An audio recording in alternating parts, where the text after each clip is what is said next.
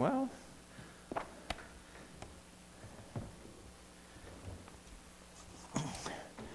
I guess this morning we're going to start in James, but we're going to do a little bit of an overview, let's say. Quite often, as I'm thinking about this study and some of the questions that are coming in, I think there's a little bit of teaching and connection that needs to kind of be had here before we get to some of the preaching, and that's always a good thing. Our Wednesday nights and Sunday nights, we sometimes have new believers, right? And we have believers that maybe didn't sit in Sunday school, and myself would have been one of them,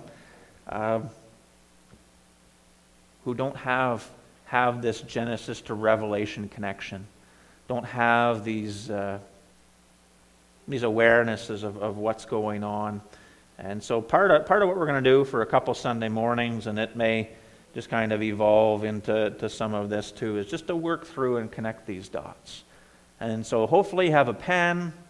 Hopefully you have one of these half sheets of paper. I'm going to continue to put those out. It's going to be a twofold thing. By the time we're done this study, we're going to have a good resource.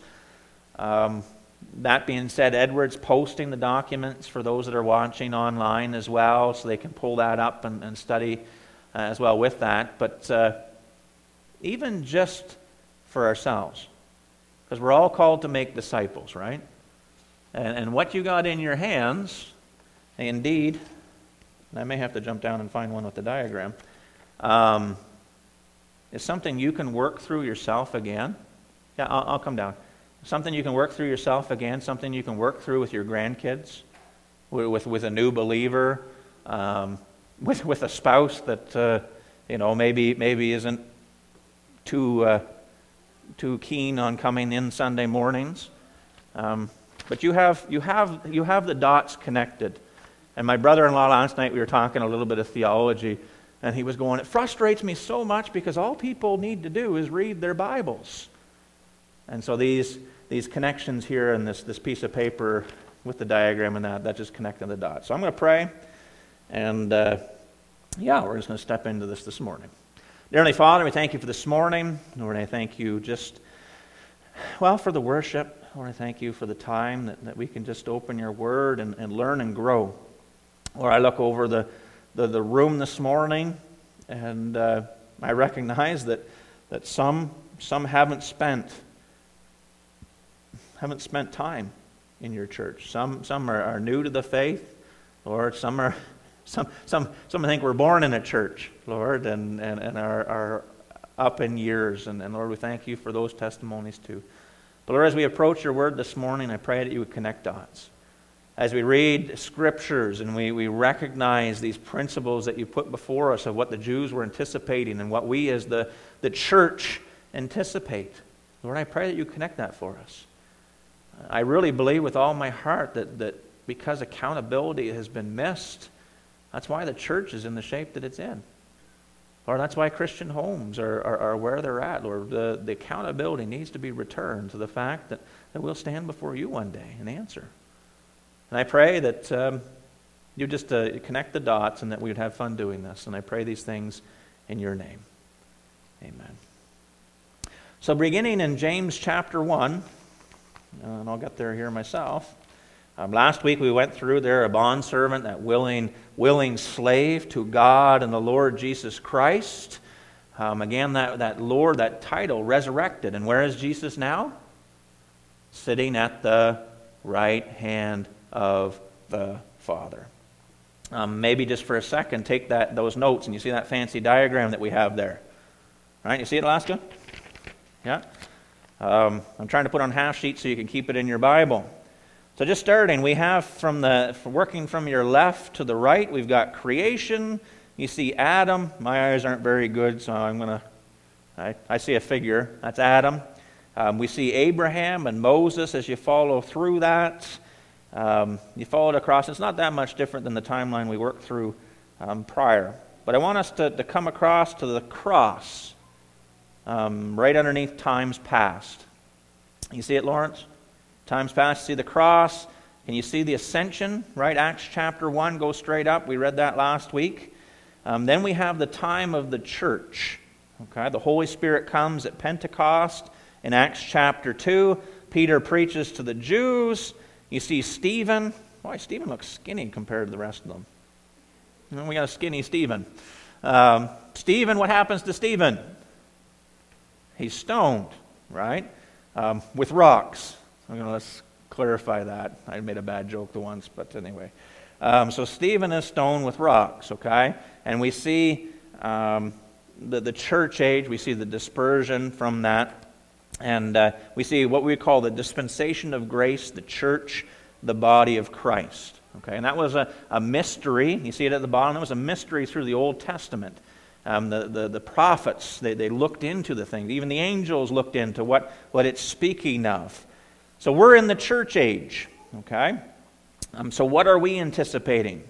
You see the arrow that's going up with the word rapture in it? All right, that is the next event in God's program. All right, that's the next thing there. Like we're living that any moment we're going to stand in Christ's presence.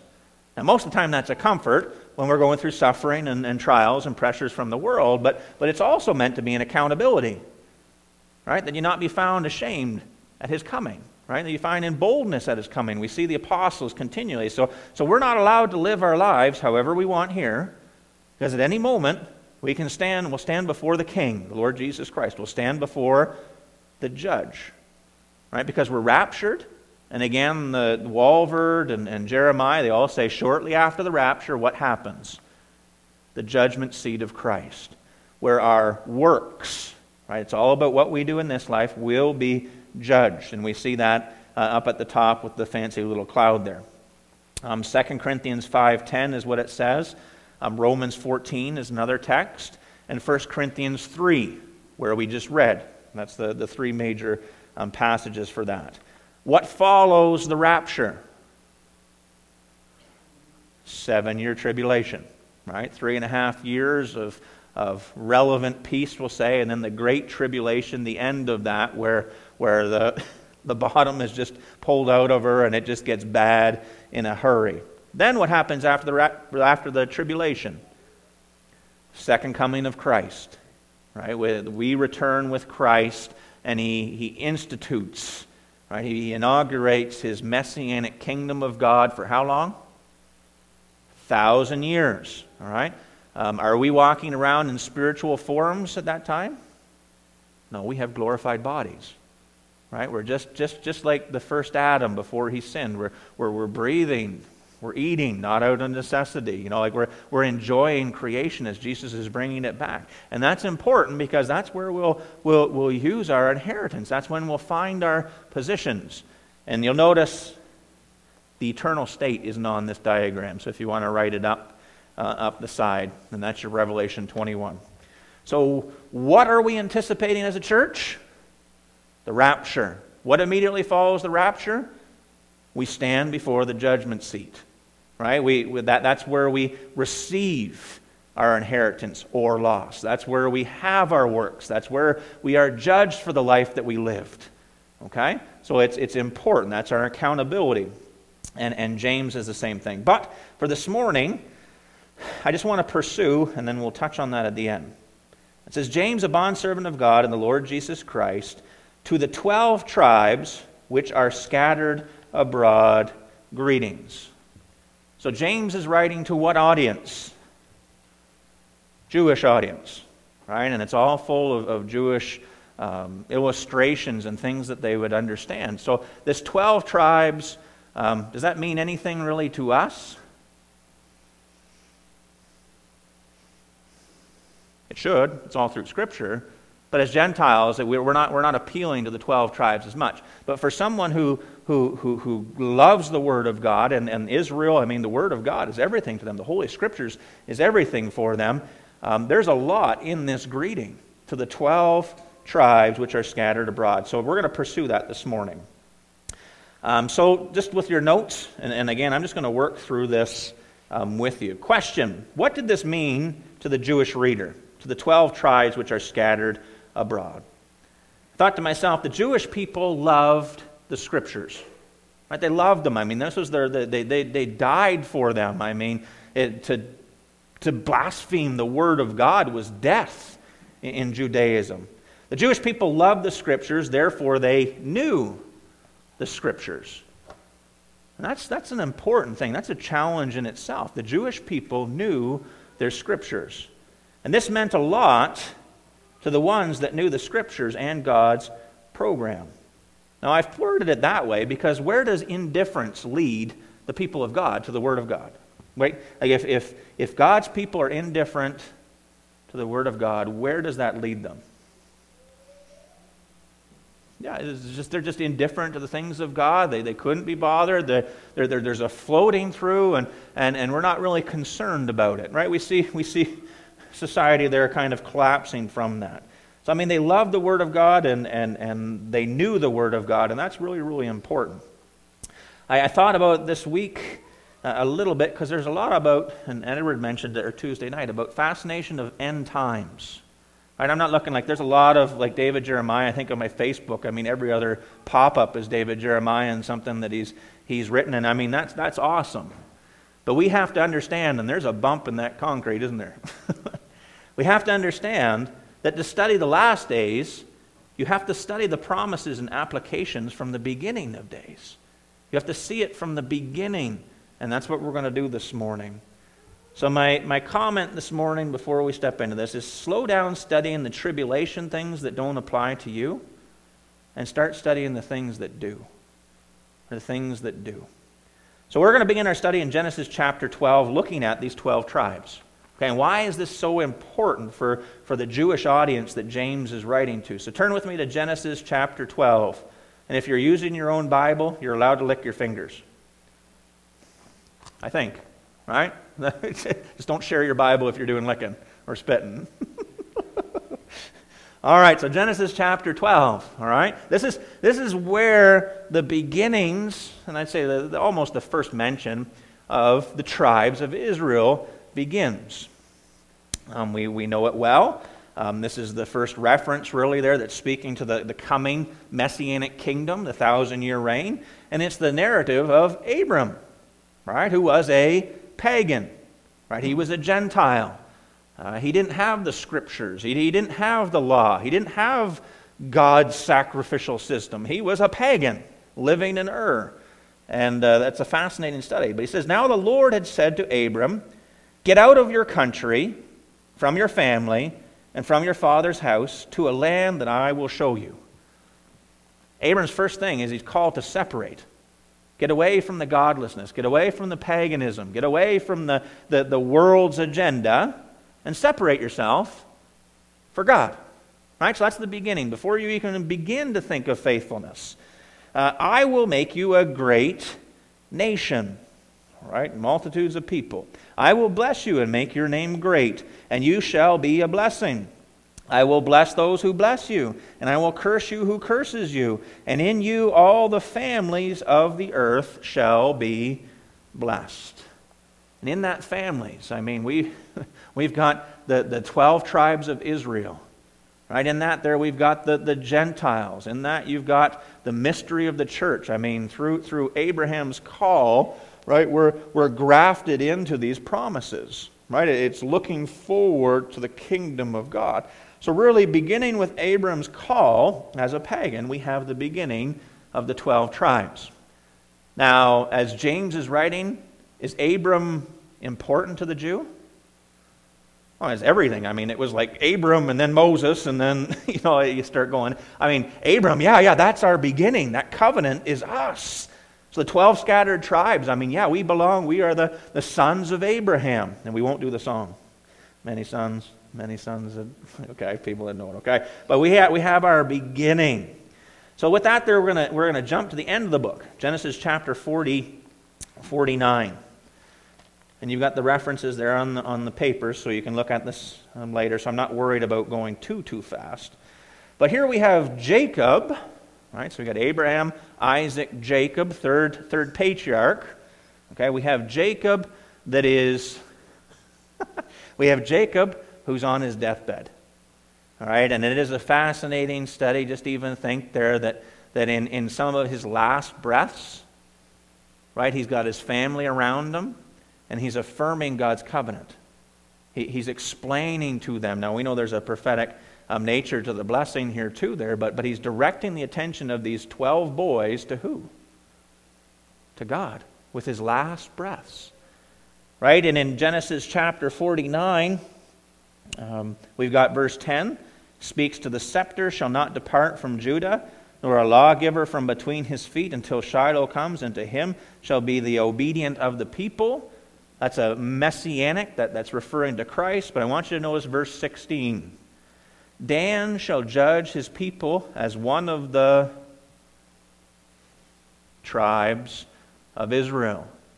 Now there's something important about first mentions, right? And this would be the first time that we find that word, the Hebrew word tribes, right? And tribes have leaders, and we know that there's 12 of them. So this would have been very much on the Jewish mind as James is writing to the 12 scattered tribes.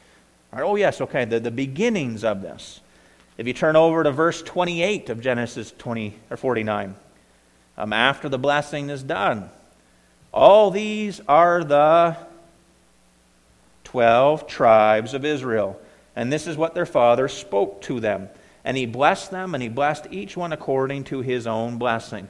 So out of Abraham we have this Jewish nation growing out with the patriarchs, and from that we find there this model of 12 tribes. All right? 12 tribes who are promised a coming kingdom. All right? A coming messianic kingdom. Read Genesis 50, verse 24 with me. And Joseph said to his brethren, I am dying, but God will surely visit you and bring you out of this land, okay, so they're in Egypt, to the land which he swore to Abraham, to Isaac, and to Jacob. So what is this land? They're in Egypt. What is this promised land that God promised Abraham, Isaac, and Jacob? Land of Canaan, and then it changes to Israel, all right? And then after the rapture and after the tribulation, right, that is where Christ is going to rule for 1,000 years. So that is where the messianic kingdom, now the boundaries are a little bit different, we could get into that, but that is where Christ is going to rule, in that promised land, in Canaan, in Israel, in the messianic kingdom. So whenever it's talking about 12 tribes, it's not just like, oh yeah, I know those names.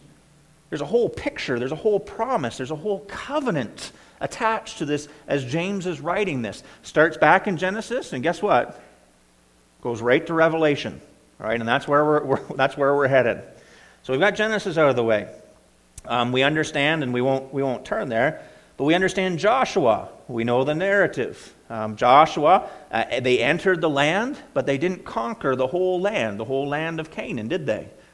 They left some tribes, right? They failed to obey, and we watch, they failed to teach the next generation, right? And Judges, the book of Judges, opens up with what? There arose a generation that did not know God. Right? They failed to obey, they failed to teach the next generation, and then all of a sudden you have this godless generation. For 400 years, in the last chapter of Judges, it talks about every man did what was right in his own eyes. Right? They completely rejected God. And this is the tribes of Israel doing that. I mean, they went from a promised nation to a godless nation, and I mean, I can't help but think there, I mean, if Israel can do it with all that God did, is it possible for Canada to become a godless nation? I mean, we're not above that. I mean, if anything, we're a lot closer than we think, right? And I think our heads have been in the sand a little bit to recognize, and we were talking Saturday morning, even, and I say North America as a whole, because parents are losing their minds at what kids are being taught down in the States, and really Canadians should be losing their minds too, right? The godlessness and the changes that are going on. We're in a godless nation, which means, guess what? More testing, more trials are coming as we stand up. But that's not the direction we're heading. So 400 years, every man did what was right in his own eyes. Then we enter into Samuel. Right? Guess what? And this is just the narrative. The 12 tribes wanted a human king. You want an interesting read? 1 Samuel chapter 8. Because God's like, Samuel, no you don't. And God says, this is what that human king is going to do. Right? Taxes. We all love taxes. Right? He's going to take your children and force them to work in his agenda. Right? You're going to work for him. You're going to fight his battles, whether you like it or not. That's what a human king will do. Well, they wanted him anyway, and we know Saul comes onto the picture. Praise the Lord for David. 2 Samuel chapter 7. Let's just turn there real quick. That's why I put it on paper, so you can go home and follow it along. 2 Samuel chapter 7.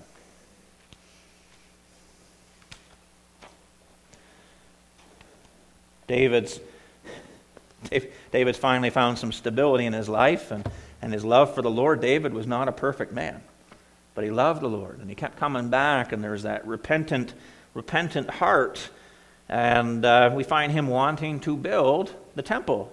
And God says, no. Your hands are covered in blood. Right? Your son's going to do it. But I see your heart, right? And he gives David a promise.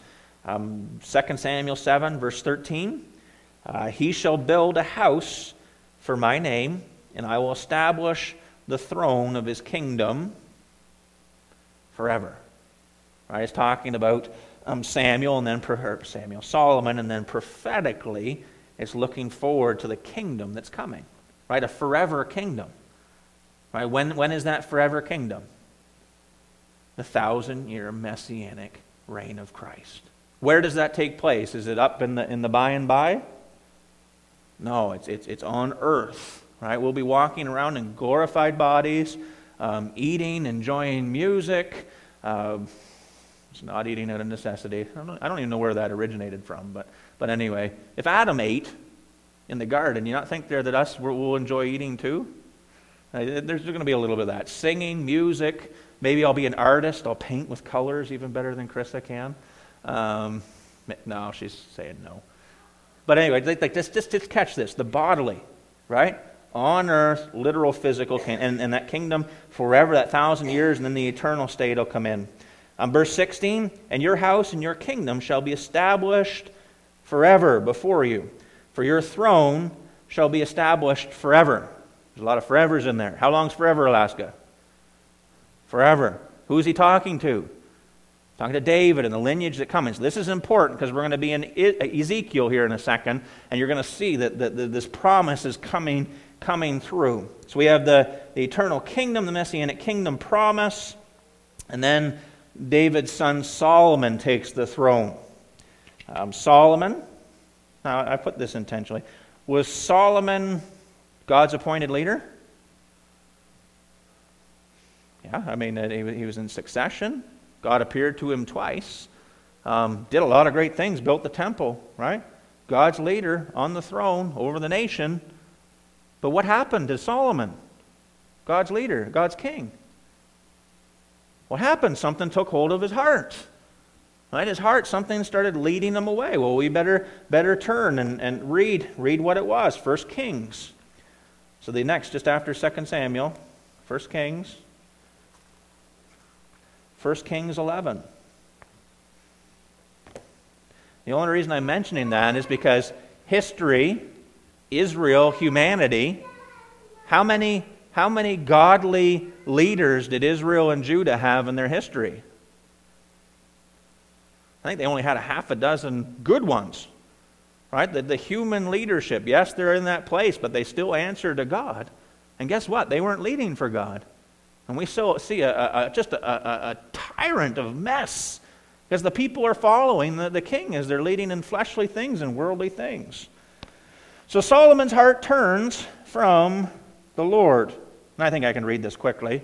1 Kings chapter 11. But King Solomon loved many foreign women. Wow, that's disaster waiting to happen. Be a disaster to love many local women too, wouldn't it, Josh? Anyway, bad humor. But King Solomon loved many foreign women, as well as the daughter of Pharaoh, king of Egypt. women of the Moabites, Ammonites, Edomites, Sidonians, and Hittites, from the nations of whom the Lord had said to the children of Israel, you shall not intermarry with them, nor they with you. Surely they will turn away your heart after their gods, right? False gods, Satan's traps and agenda. Solomon clung to these in love. Right? His heart desired that. I mean, he was like, yes. And he had 700 wives, Alaska, 700 wives, princesses, and 300 concubines. And what did they do? His wives turned away his heart. So here we have God's leader, built the temple, inaugurated the temple, had the big ceremony, living for the Lord, but he chose sin, chose disobedience, and these things led his heart away from the Lord. For it was so when Solomon was old that his wives turned his heart after other gods, and his heart was not loyal to the Lord his God, as was the heart of his father David. Solomon's going to stand, he's standing before Christ. I mean, he's had to answer for these decisions. For Solomon went after Ashtoreth, the goddess of the Sidonians, and after Milcom, the abomination of the Ammonites. And Solomon did evil in the sight of the Lord, and did not fully follow the Lord, as did his father David. Then Solomon built a high place for Chemosh, the abomination of Moab, on the hill that was east of Jerusalem. So this is around God's holy city. And for Molech, the abomination of the people of Ammon. And we know there that Molech, that involved the burning of babies, right? The sacrifice of life. I mean, that's how vile and wicked this godlessness was. And he did likewise for all his foreign wives who burn incense and sacrifice to their gods. So the Lord became angry with Solomon because his heart had turned from the Lord God of Israel, who had appeared to him twice. And he commanded him concerning this thing, that he should not go after other gods, but he did not keep what the Lord had commanded. Now, this is the king over the 12 tribes of Israel. So that's why we're reading it. He's the king over the 12 tribes of Israel. Now let's see what happens because of this leader's sin.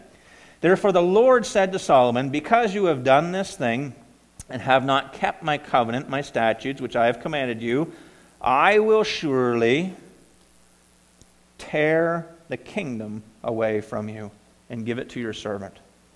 Nevertheless, I will not do it in your days for the sake of your father David. I will tear it out of the hand of your son. However, I will not tear away the whole kingdom, so not the whole 12 tribes. I will give one tribe to your son for the sake of my servant David and for the sake of Jerusalem, which I have chosen. What was the one tribe? Judah. And we understand little Benjamin was nestled in there too. Right? But the northern 10 tribes of Israel, they're going to be torn from that kingdom. All right? So separate. So all of a sudden we have this division in the kingdom. We could go through the history of the kings, but we see as James is writing to the 12 tribes, what just happened here when Solomon's reign? The kingdom has just been split. Well, as James is writing, it's 12 tribes. They seem unified. Well, when do you think the 12 tribes are going to be unified? In the kingdom of God. God promises all through Scripture, and we'll see it, that God is going to gather and draw in the scattered, right, and restore. So we have the division here. Turn with me to 2 Kings 17.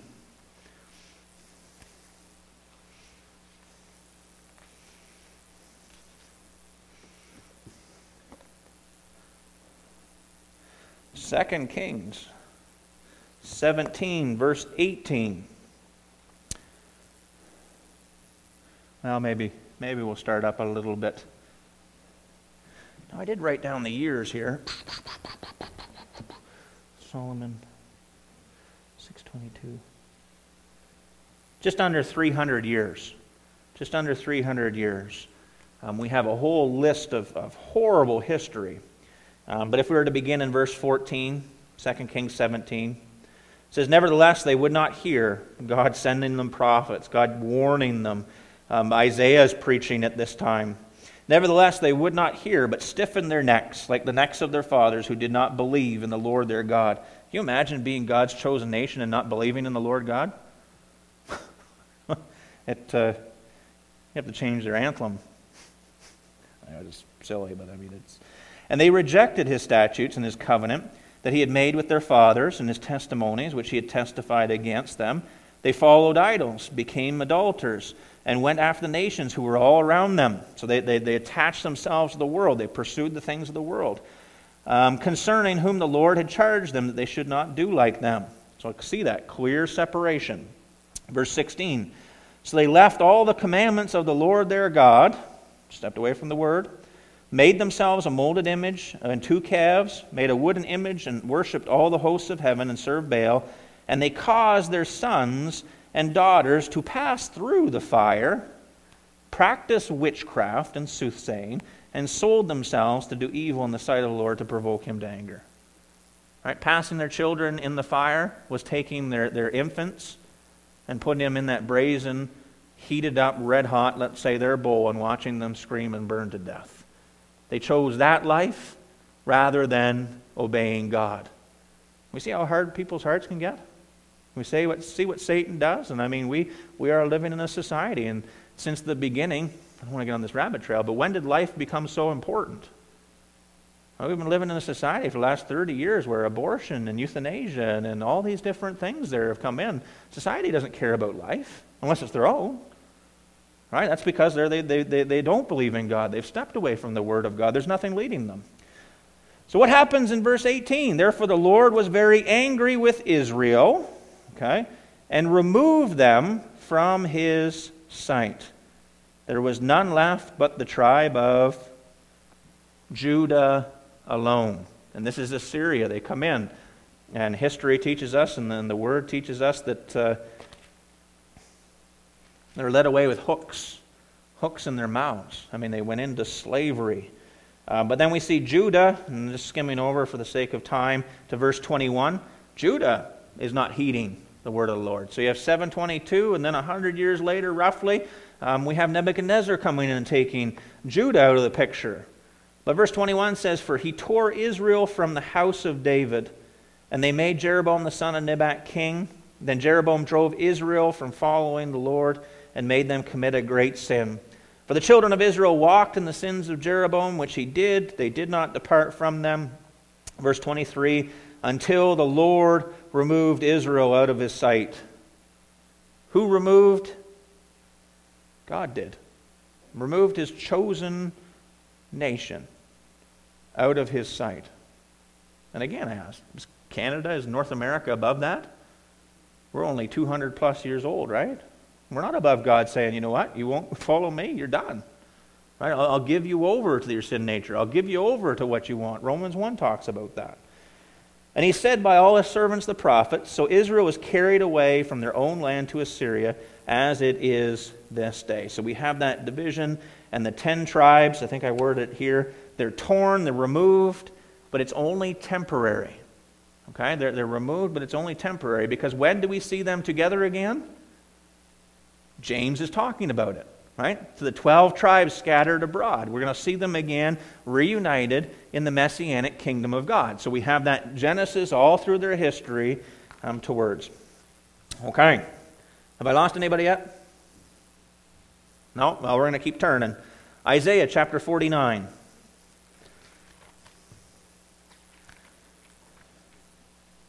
You can't just step into James and be like, oh yeah, I remember those guys that stood around Joseph in those robes and he had that fancy coat on. And oh, I understand what James is writing about. You can't just step in that way, right? You have to see this whole program. And we may get through all of it, we may not, but you have the notes there. Isaiah 49, just beginning in verse 5. And Isaiah is just prophetically, I mean, the Holy One of Israel. You read through Isaiah, and I mean, he's preaching Christ and the Messianic kingdom everywhere. Holy One of Israel, Christ. Servant Christ, right? Verse 5. And now the Lord says to me, okay, so we're going to have a prophetic, this is speaking to Jesus, who formed me from the womb to be his servant, to bring Jacob, or Israel, back to him, so that Israel is gathered to him.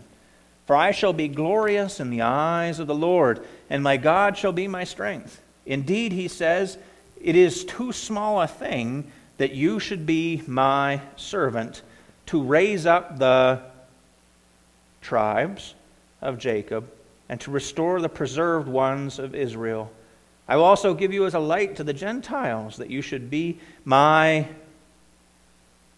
salvation from what? Right? Isn't that going to be a common expression? Salvation from what? From being scattered, from being oppressed, from being separated. God's going to gather them, rescue them from being scattered, and bring them into this messianic kingdom. Right? The salvation to the ends of the earth. And wasn't that what Jesus was doing? His message in Matthew 4:17 was, repent, the kingdom of heaven is at hand. All right, elsewhere he says the kingdom is before you. I've laid it out for you guys. I am the king, right? Jesus, the Lord Jesus Christ. I'm Christ, the anointed chosen one. I am here. He had come to do that, but they rejected him. All right. We're going to step into Ezekiel. And I really find it kind of feeling bad that we're going quickly, but Ezekiel chapter 20.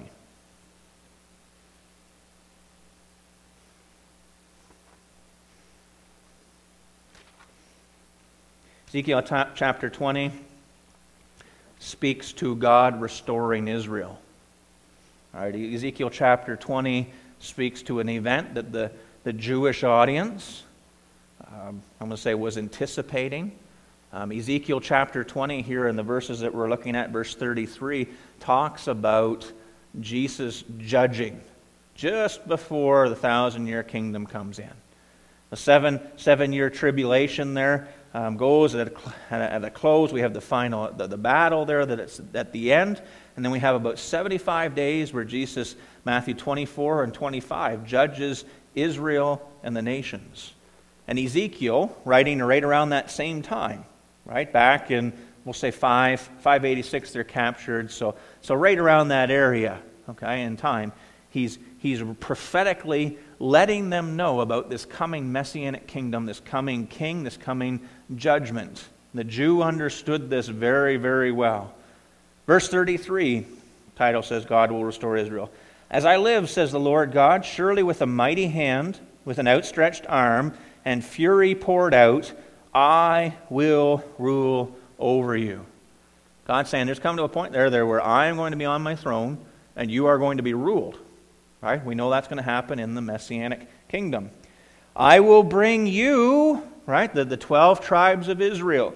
I will bring you out from the peoples and gather you out of the countries where you are scattered with a mighty hand and with outstretched arm and with fury poured out. This is Israel's covenant promise. This is looking forward to the new covenant Messianic kingdom. And I will bring you into the wilderness of the peoples, and there I will plead my case with you face to face. Because Israel, not all of it had been faithful. Through the tribulation, that's all purging and judging of Israel for rejecting who? Rejecting Christ. Rejecting God's. Just as I pleaded my case with your fathers in the wilderness of the land of Egypt, I will plead my case with you, says the Lord God. Israel, I will make you pass under the rod. I will bring you into the bond of covenant. Speaking to Jesus' judgment, I will purge the rebels from among you, and those which transgress against me. I will bring them out of the country where they dwell, but they shall not enter the land of Israel. Then you will know that I am the Lord. If you're taking notes, just put Zechariah 14 beside there.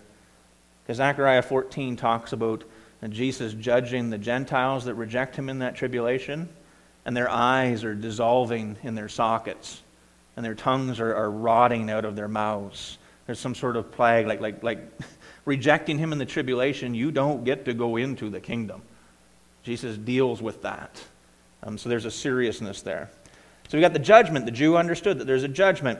If you will just skim over here, but turn to Ezekiel 40. This steps into one of the most fascinating and yet skipped over texts, I truly believe, in Scripture.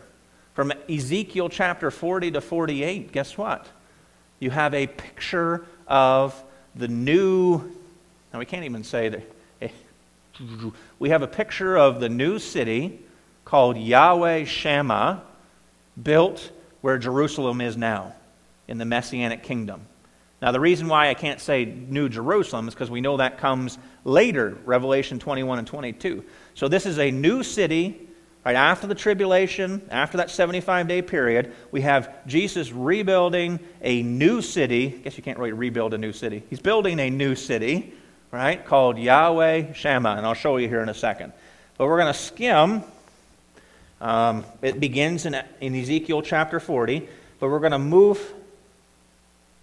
I skipped a line, that's okay. We're going to move ahead to chapter 47. And I just want you to check some of the titles. It's laying out instructions for that Messianic kingdom time. Ezekiel 47, verse 21. We'll catch up here.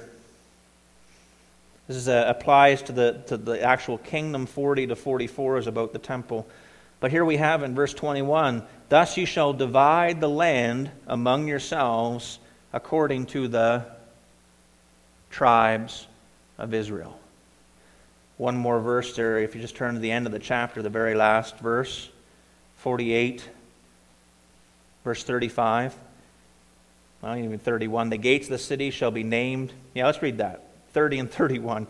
These are the exits of the city on the north side, measuring 4,500 cubits. Right, this is that new city that we're talking about in the Messianic kingdom. The gates of the city shall be named after the tribes of Israel. All right, and it goes through listing, right? But the last verse there, all the way around shall be 18,000 cubits, and the name of the city from that day shall be, the Lord is there. Yahweh Shammah. Now, why this is so fascinating, because, you know, I've lived all my life thinking, okay, well, what is the Messianic kingdom going to be like? You know, how is it going to be set up? And you have 8 chapters here, right, of what the temple is going to look like, and then what the kingdom, how it's going to be measured. Sorry, we got to go back. Just humor me, and this is part of me learning how to teach too. Ezekiel 34.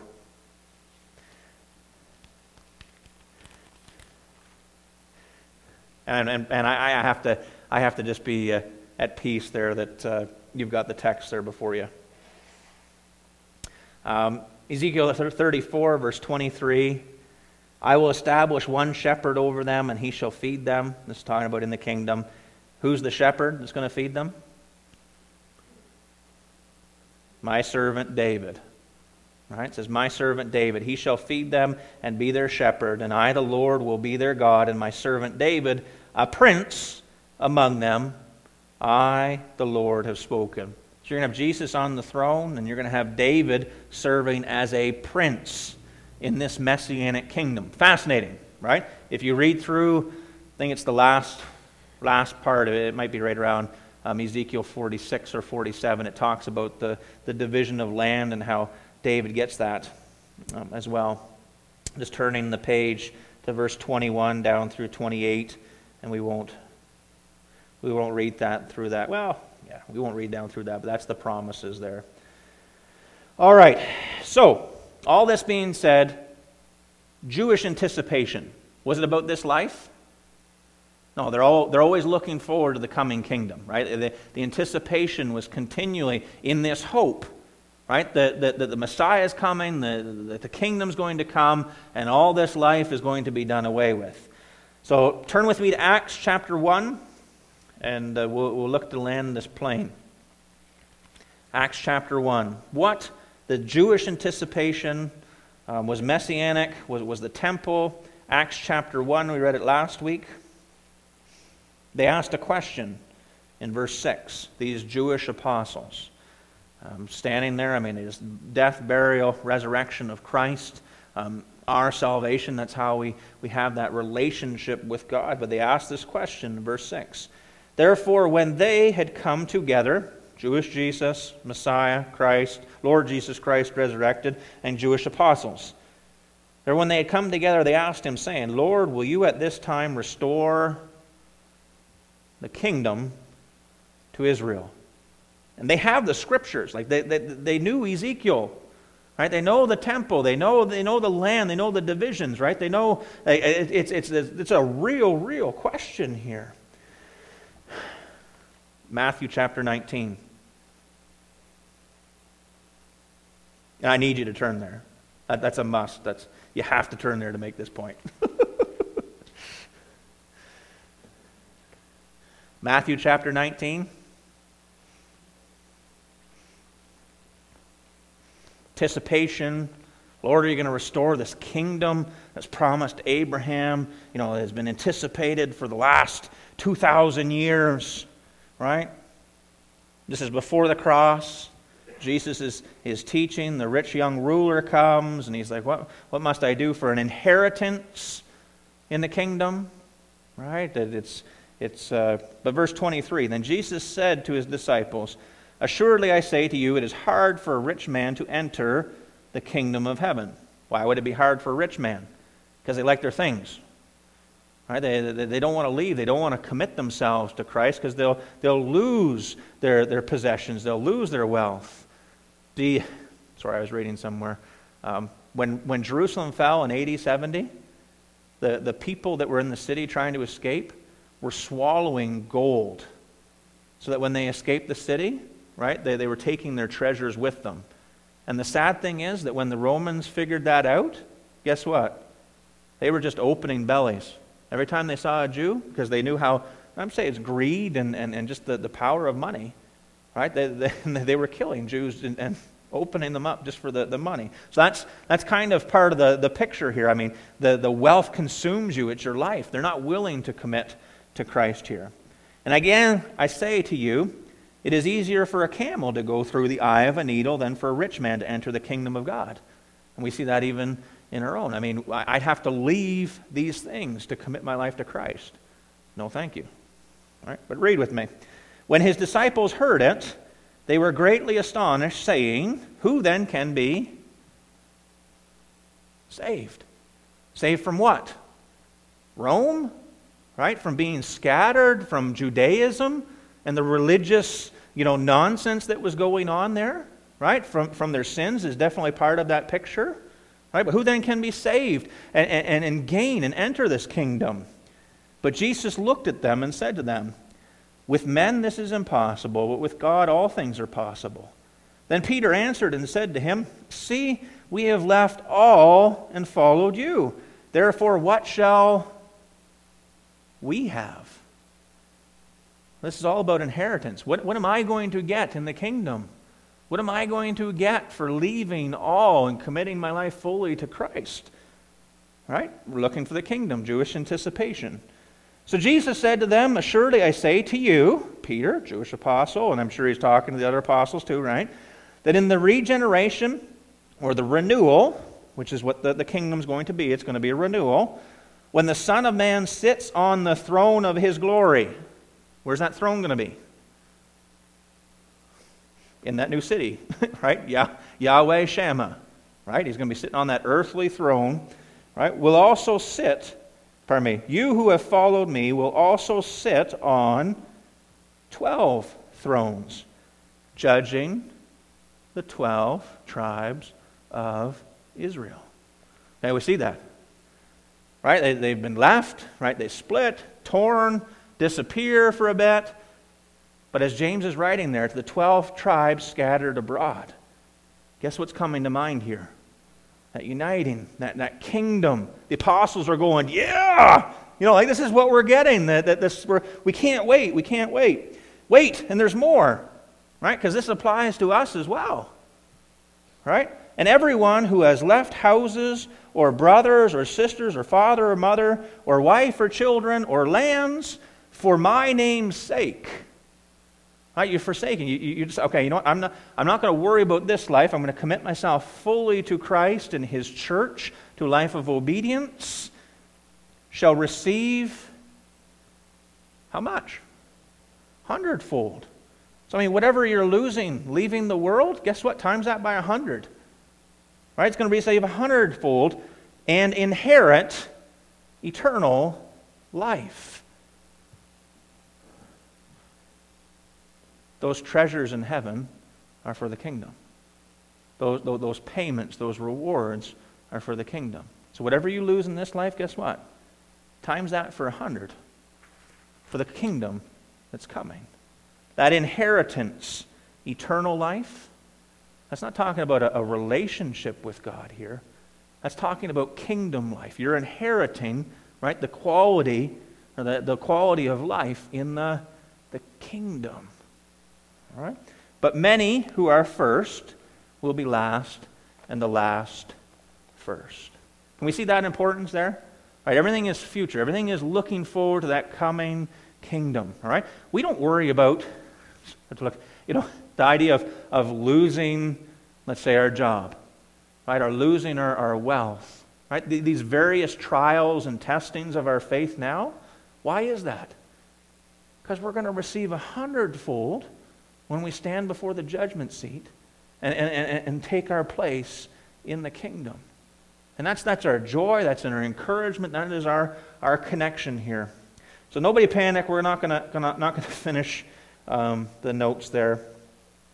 But I do just want to read down. It said, so what must happen for us today before the kingdom comes? All right, what is the next thing we're anticipating? It's the rapture. What follows the rapture? The judgment seat of Christ. Okay? So that's very, very important. What is a believer judged for at the judgment seat? It's our works. We're believers. We're already there. Right? Like once you place your faith in Christ and what He did on Calvary, He paid the price for my sin. Lord Jesus, forgive me and be my Savior. You're going to stand before Him. Right? No one can take that from you. But you are going to stand, 1 Corinthians 3, and be judged for how you live this life. Is suffering for Christ commanded? Right? And just humor me, turn to James, and I promise we'll land this. James chapter 1. Is suffering commanded for Christ? And the answer is yes. Right? Those various trials are testings for our faith, so that we're going to be seen approved. Right? We're going to have those things worked out of us when we stand before Christ. How does a believer receive an inheritance for the kingdom? Well, it's obeying our call. So when does James chapter 1, verse 4, last part of that verse, take place? Right, it says, my brethren, count it all joy when you fall into various trials or testing, knowing that the testing of your faith produces endurance. But let patience have its perfect work, that you may be, it's future, perfect and complete, lacking nothing. If the next event that's happening is the rapture, and then we stand before Christ, we understand that these testings of our faith, right, that's building endurance as we obey, right, that's building our faith, that we will stand before Christ and pass through, not lacking anything. Right? So these things we're supposed to welcome so that we're pure when we stand before that judgment seat, and we're honored with that. Just look at verse 9. Let the lowly brother glory in his exaltation. When is the lowly, poverty-stricken, persecuted Christian going to be exalted? In this life? No, it's when he's standing before Christ. He's going to be lifted up, and the rich can have what they want. The lowly man's going to be exalted. Verse 12, and I'm just trying to catch this so that we can read down through chapter 1, and next week we'll step into this. Blessed is the man who endures testing now, for when he has been approved, and I may even have to look at that word because our faith and our works is tested in that furnace, isn't it, Lawrence? Right? So this is speaking there to standing before Him. Blessed is the man who endures the testing, passes through. For when he has been approved by those fires at the judgment seat of Christ, he will receive the crown of life. Right? That inheritance, that reward, which the Lord has promised to those who love Him. And I think we'll just end there. It's important for us to grasp the accountability. It's important for us to grasp that even as we're going through, let's say, the COVID and the things, the inconveniences now, guess what? God is calling us to that. And there is going to be a payment. There is going to be a reward. There's going to be an honor for that afterwards. Various trials and testings. I think we're all going to probably fill in there a few there. But at the bottom of the sheet, I read through this isn't pridefully, read through the New Testament and just outline, you'll see it highlighted there, the last 3 lines. All the various trials that your Lord Jesus Christ on his throne called them to go through. And as he called them to go through, if you're bored or hungry in that way, read through and see the outcome of that. Because each one of those passages talks about standing before Christ at the judgment seat and receiving because you gave him your life now. And that's such an encouragement. So I hope this would help our study, and I hope that's an encouragement this morning.